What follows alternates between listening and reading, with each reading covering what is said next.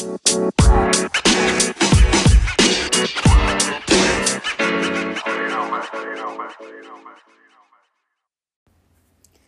and welcome back to An Academic's Life, and I am your host, Jenna C. Carter. So it's that time of year when the assholes and the bullies are coming out in committees and departments, whether you are having committee meetings and department meetings and interactions on Zoom or in person.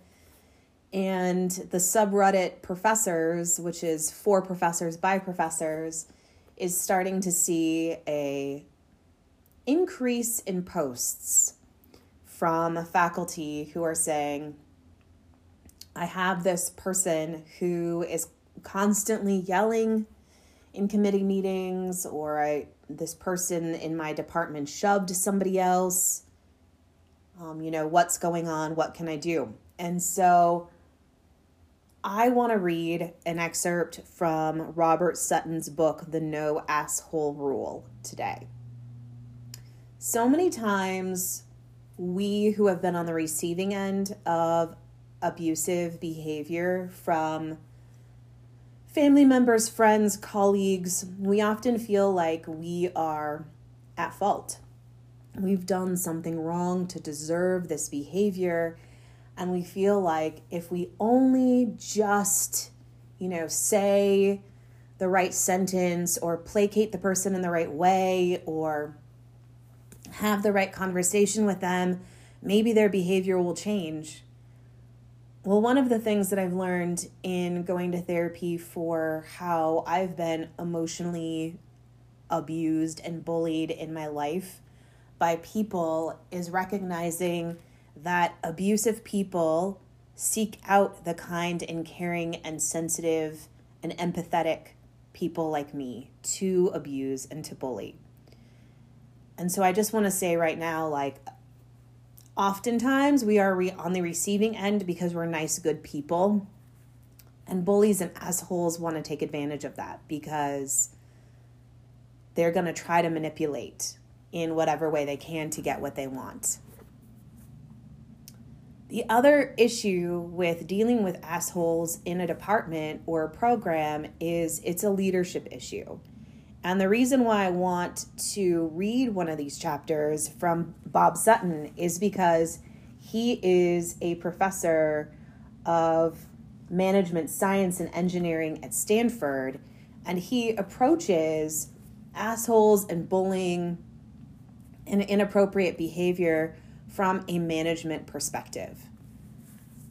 So unfortunately, for many of us who aren't in management and don't have power, we can't create the kind of cultural changes and norms that we often want to because it requires administrators and leadership to agree with it. But that doesn't mean that you can't have the conversations around acceptable norms and appropriate behavior and interactions between colleagues and classmates whatsoever. In fact, I think it's important to have those conversations of, what is expected behavior, what is considered professional behavior, and appropriate behavior. And one of the things that riles me up the most, especially in seeing online conversations about bullying behavior in academia or in the workplace, is there are these inadvertent apologists who will say things like,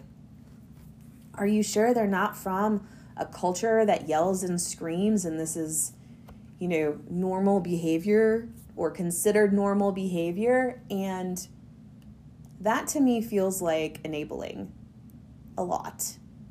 And I understand that cultures handle communication differently, but if you are in a Western university where screaming and yelling and shoving and bullying behavior, I don't understand how we can justify that behavior. I've also seen the justification come from people who say, oh, well, that's just how that person is. And that's also enabling, justifying behavior. So let me dive into the first chapter from the No Asshole Rule and Then I want to close this episode talking about some strategies that I've adopted from dealing with assholes, especially from a place of not having power to create, department changes, and what we can do about the assholes in our life. So chapter 1, what workplace assholes do and why you know so many.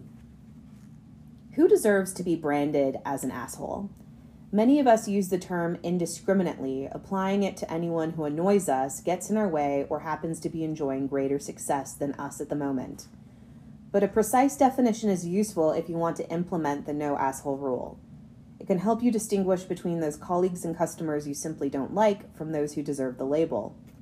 It can help you distinguish people who are having a bad day or a bad moment, such as the temporary asshole, from permanently nasty and destructive jerks like the certified assholes. And a good definition can help you explain to others why your coworker, boss, or customer deserves a label, or come to grips with why others say you are the asshole, at least behind your back, and why you might have earned it. Researchers such as Bennett Tepper, who write about psychological abuse in the workplace, define it as, quote, the sustained display of hostile verbal and nonverbal behavior excluding physical contact, unquote. That definition is useful as far as it goes, but it isn't detailed enough for understanding what assholes do and their effects on others. An experience I had as a young assistant professor is instructive for understanding how assholes are defined in this little book. When I arrived at Stanford as a 29-year-old researcher, I was an inexperienced, ineffective, and extremely nervous teacher. I got poor teaching evaluations in my first year on the job, and I deserved them. I worked to become more effective in the classroom and was delighted to win the Best Teacher Award in my department by student vote at the graduation ceremony at the end of my third year at Stanford. But my delight lasted only minutes. It evaporated when a jealous colleague ran up to me immediately after the graduating students marched out and gave me a big hug. She secretly and expertly extracted every ounce of joy I was experiencing by whispering in my ear in a condescending tone while sporting a broad smile for public consumption. Quote, well, Bob, now that you have satisfied the babies here on campus, perhaps you can settle down and do some real work, unquote.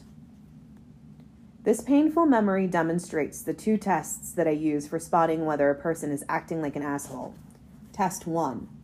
After talking to the alleged asshole, does the target feel oppressed, humiliated, de-energized, or belittled by this person? In particular, does the target feel worse about him or herself? Test 2. Does the alleged asshole aim his or her venom at people who are less powerful rather than at those people who are more powerful? I can assure you that after that interaction with my colleague, which lasted less than a minute, I felt worse about myself.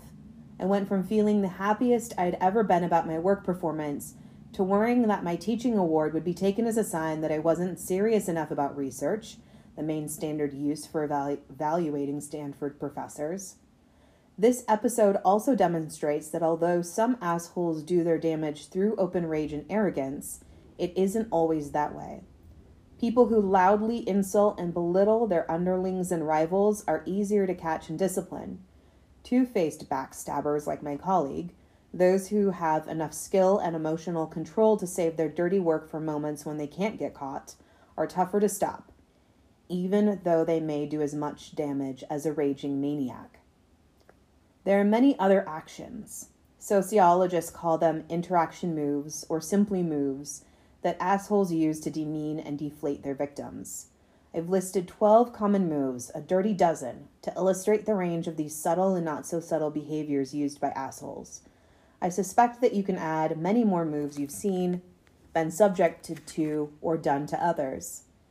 I hear and read about new mean-spirited moves nearly every day. Whether we are talking about personal insults, status slaps, which are quick moves that bat down social status and pride, shaming or status degradation rituals, jokes that are insult delivery systems, or treating people as if they are invisible, these and hundreds of other moves are similar in that they can leave targets feeling attacked and diminished, even if only momentarily. These are the means that assholes use to do their dirty work. The dirty dozen. Common everyday actions that assholes use. Number 1, personal insults. Number 2, invading one's personal territory. Number 3, uninvited physical contact. Number 4, threats and intimidation, both verbal and nonverbal. Number 5, sarcastic jokes and teasing used as insult delivery systems. Number 6, withering email flames. Number 7, status slaps intended to humiliate their victims. Number 8, public shaming or status degradation rituals. Number 9, rude interruptions. Number 10, two-faced attacks. Number 11, dirty looks. Number 12, treating people as if they are invisible. And aside from Genesee, number 12 is what I experienced a lot.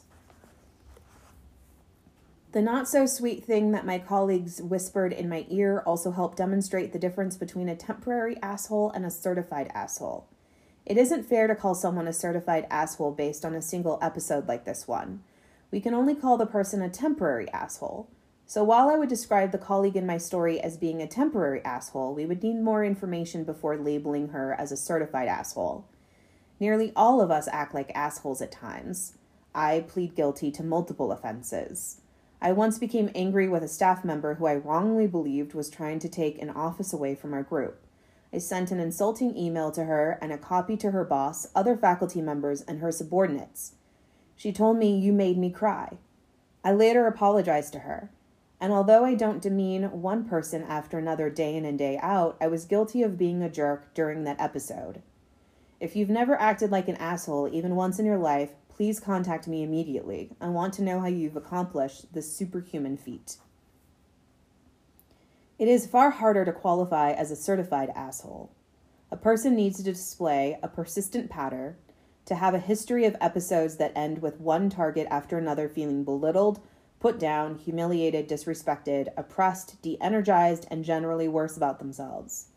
Psychologists make the distinction between states: fleeting feeling, thoughts and actions, and traits, enduring personality characteristics, by looking for consistency across places and times.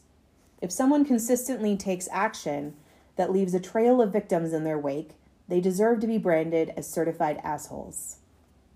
We all have the potential to act like assholes under the wrong conditions when we are placed under pressure, or especially when our workplace encourages everyone, especially the best and most powerful people, to act that way.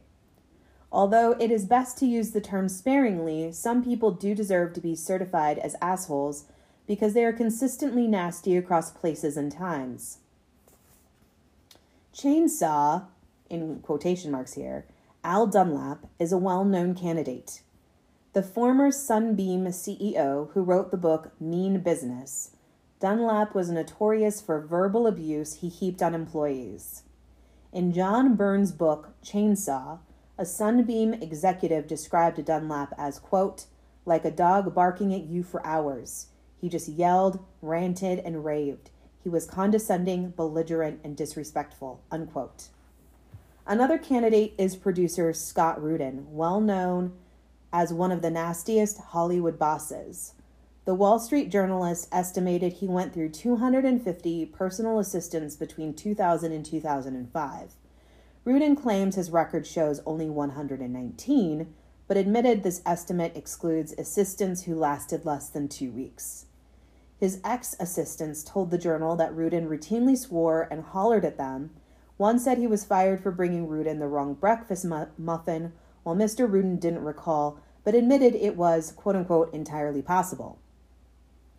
The online magazine Salon quotes a former assistant who received a 6:30 a.m. phone call from Rudin, asking him to remind Rudin to send flowers to Angelica Houston for her birthday. At 11 a.m. the same morning, Rudin called her into his office and screamed, quote, "You asshole, you forgot to remind me to get flowers for Angelica Houston's birthday," unquote. This former assistant added, quote, "And as he slowly disappears behind his automatic closing door, the last thing I see is his finger flipping me off," unquote. Nor is such behavior confined to men. According to the New York Times, Linda Wachner, former CEO of Warnaco, was infamous for publicly demeaning employees for missing performance goals or, quote, simply displeasing her, unquote. Chris Hine, former president of Warnaco's Hathaway shirt division, told the New York Times, quote, "When you did not make numbers, she would dress you down and make you feel knee-high, and it was terrifying," unquote. Other former employees reported that Wagner's attacks were often, quote, personal rather than professional, and not infrequently laced with crude references to sex, race, or ethnicity, unquote. Famous bosses aren't the only ones who persistently demean their underlings. Many of the email messages I got after my Harvard Business Review essay were tales about bosses who belittled and insulted their underlings day after day. Take the reader who wrote from Scotland. Quote, "A woman I know had a horrible boss. It was a very small office and didn't even have a toilet. She became pregnant and consequently needed the loo a lot.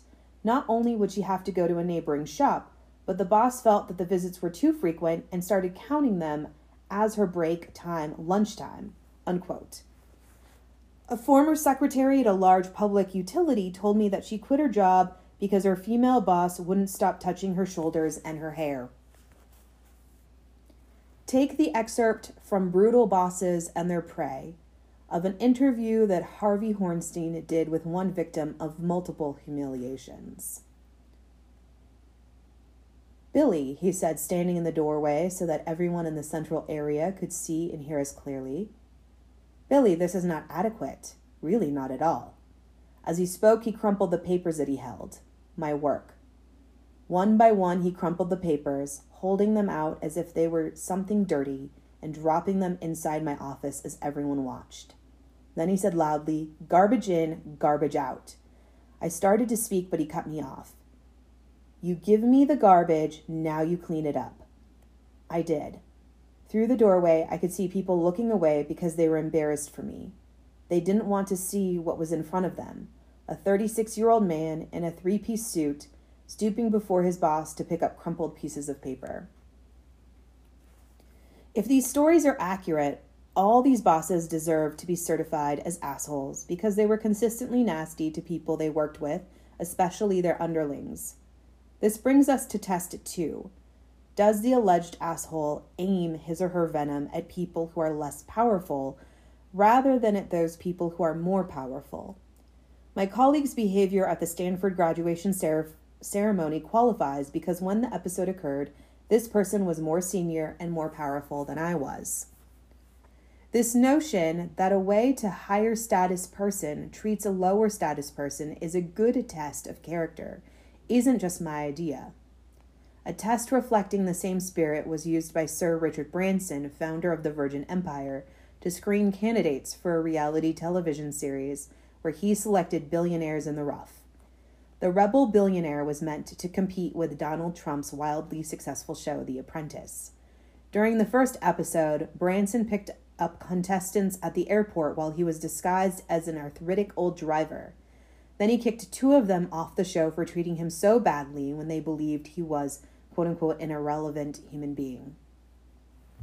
Again, there is a difference between isolated incidents where people act like assholes versus people who are certified assholes, who consistently aim their venom at less powerful people and rarely, if ever, at more powerful people. John R. Bolton, the controversial U.S. ambassador to the United Nations, meets the test if the testimony to the U.S. Congress is correct. President George W. Bush made the controversial decision to appoint Bolton when he was on the verge of failing to be confirmed by Congress. Bolton's reputation for dishing out psychological abuse to colleagues fueled the media frenzy surrounding his appointment. Melody Townsell, for example, testified that she experienced Bolton's nastiness when she worked as a contractor for the U.S. Agency for International Development in Moscow in 1994. Townsell reported that Bolton turned mean after she complained about the incompetence of a client that Bolton, a lawyer, represented. In Townsell's 2005 letter to the Senate Foreign Relations Committee, she claimed that Mr. Bolton proceeded to chase me through the halls of a Russian hotel, throwing things at me, shoving threatening letters under my door, and generally behaving like a madman, and that for nearly 2 weeks while I awaited fresh direction, John Bolton hounded me in such an appalling way that I eventually retreated to my hotel room and stayed there. Mr. Bolton, of course, was routinely visiting me there to pound on the door and shout threats. Townsell added, he made uncomfortable comments about my weight, my wardrobe, and with a couple of team leaders, my sexuality. In another testimony to the committee, former Bolton subordinate Carl Ford Jr., a fellow Republican, described him as, quote, a kiss up, kick down sort of guy, unquote. In my opinion, if these reports are true, they indicate that Bolton qualifies as a certified asshole because his abuse is part of a persistent pattern, not just something out of character that happened once or twice because he was having a bad day. I am not alone in this view.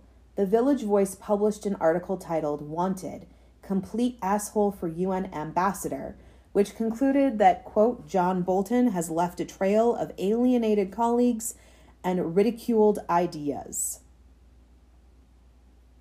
So we're at the 20-minute mark. I'm going to take a pause here. I think we can probably identify people in our life who resemble this, even if not to such an extreme.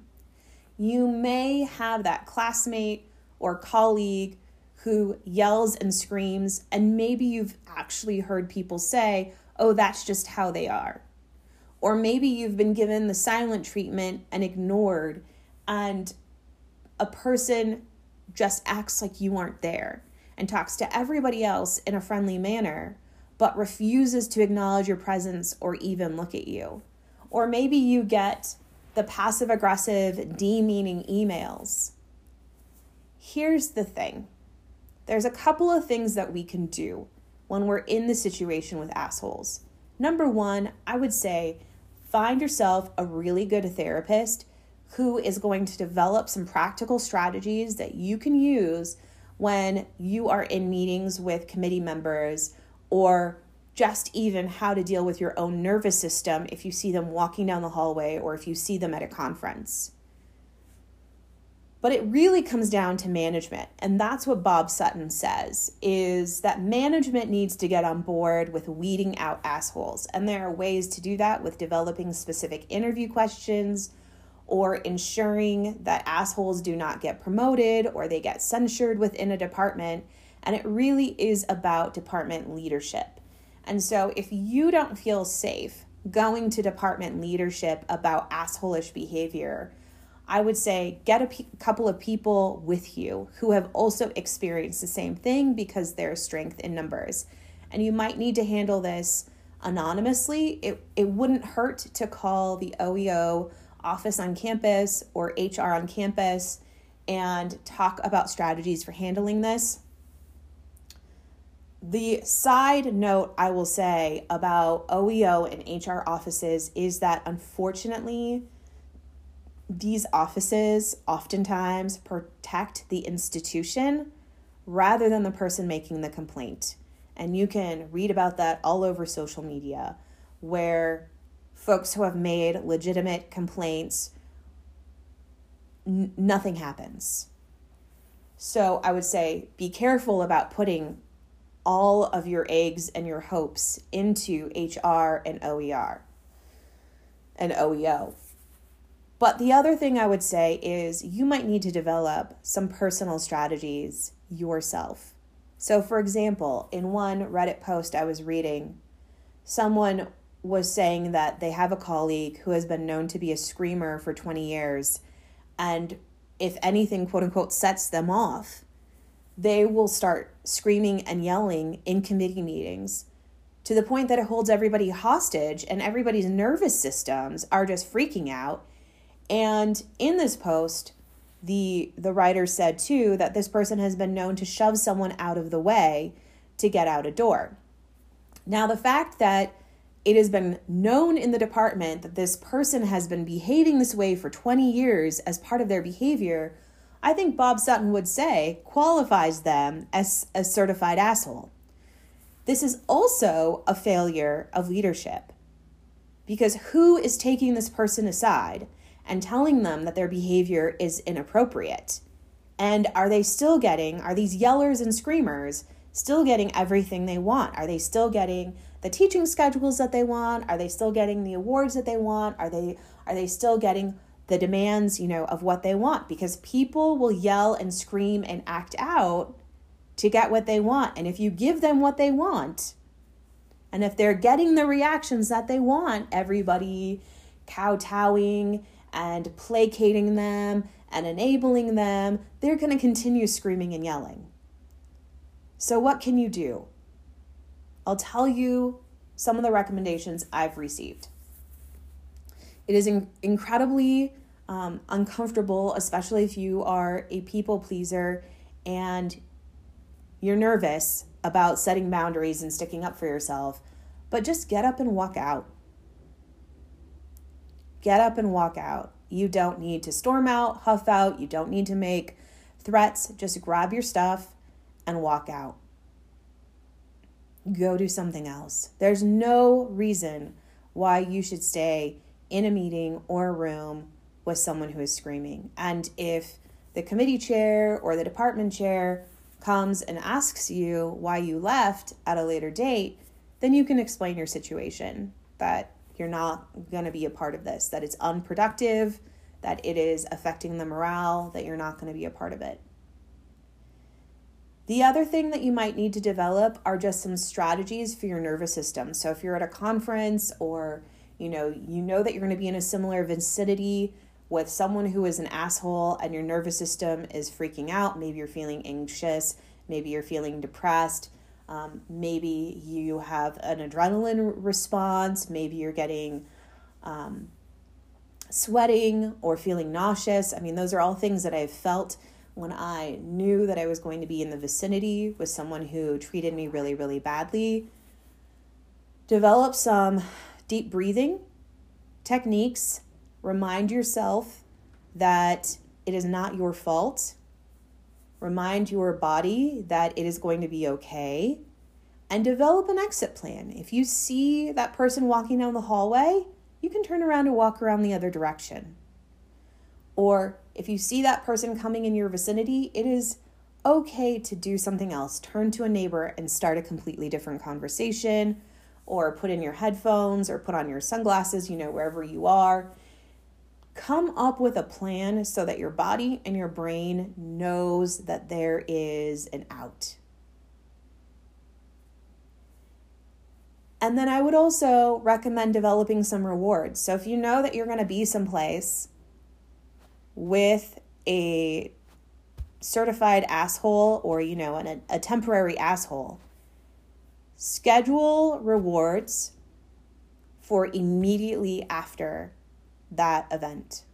So do something directly that is enjoyable and that is good for your body and your brain and your mind after that committee meeting or after that department meeting or after that conference panel.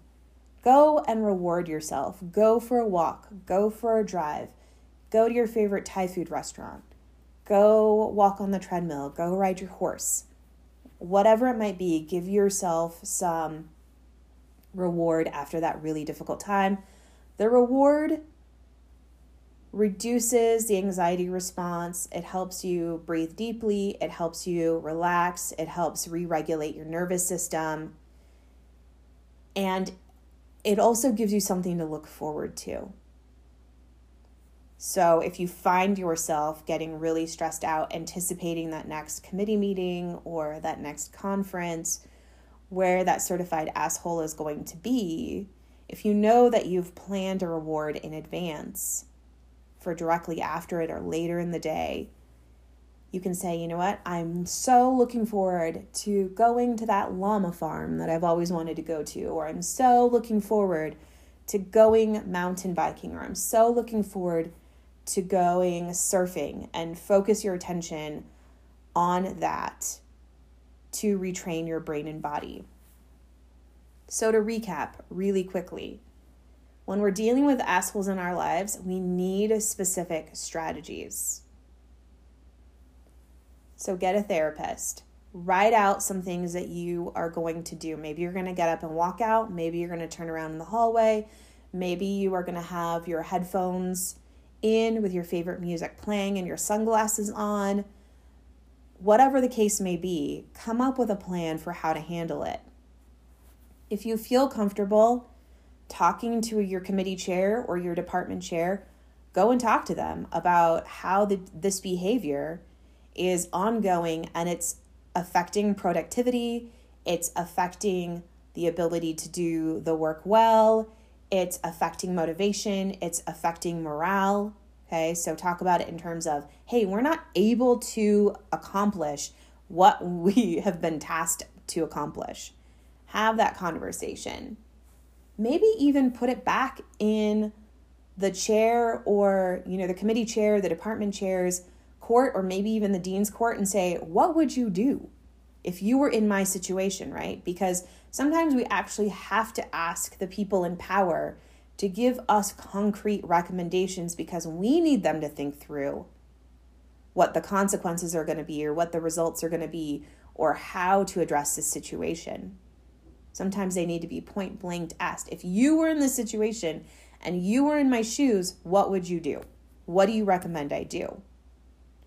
And so get concrete recommendations from other people around you. Maybe, as a committee, go talk to the department chair or have the committee chair talk to the department chair. If no one is going to be on your side and you're stuck with the asshole, I would say strategize for ways to get away from the asshole. Walk out. Don't give the asshole what they want, which is the pleasure of them seeing you squirm and get uncomfortable and feeling like you are stuck and can't go anywhere. Take that power back and leave the room. Then they don't get what they want from you. Of course, your mileage may vary, and there's so many nuanced, complications in academia. And so that's why, I keep on saying, go find a really good therapist, whether that's on campus or off campus, somebody who understands systems and dynamics with people and organizations. And if your department is a certifiable asshole department, you might need to consider whether or not you want to go back on the job market or transfer if you're in your graduate program. You're going to have to ask yourself, are you willing to come up with strategies and deal with the stress of this behavior for how many years you plan on being there? So I recommend Bob Sutton's book, The No Asshole Rule. It's a great book for managers and those people who manage teams.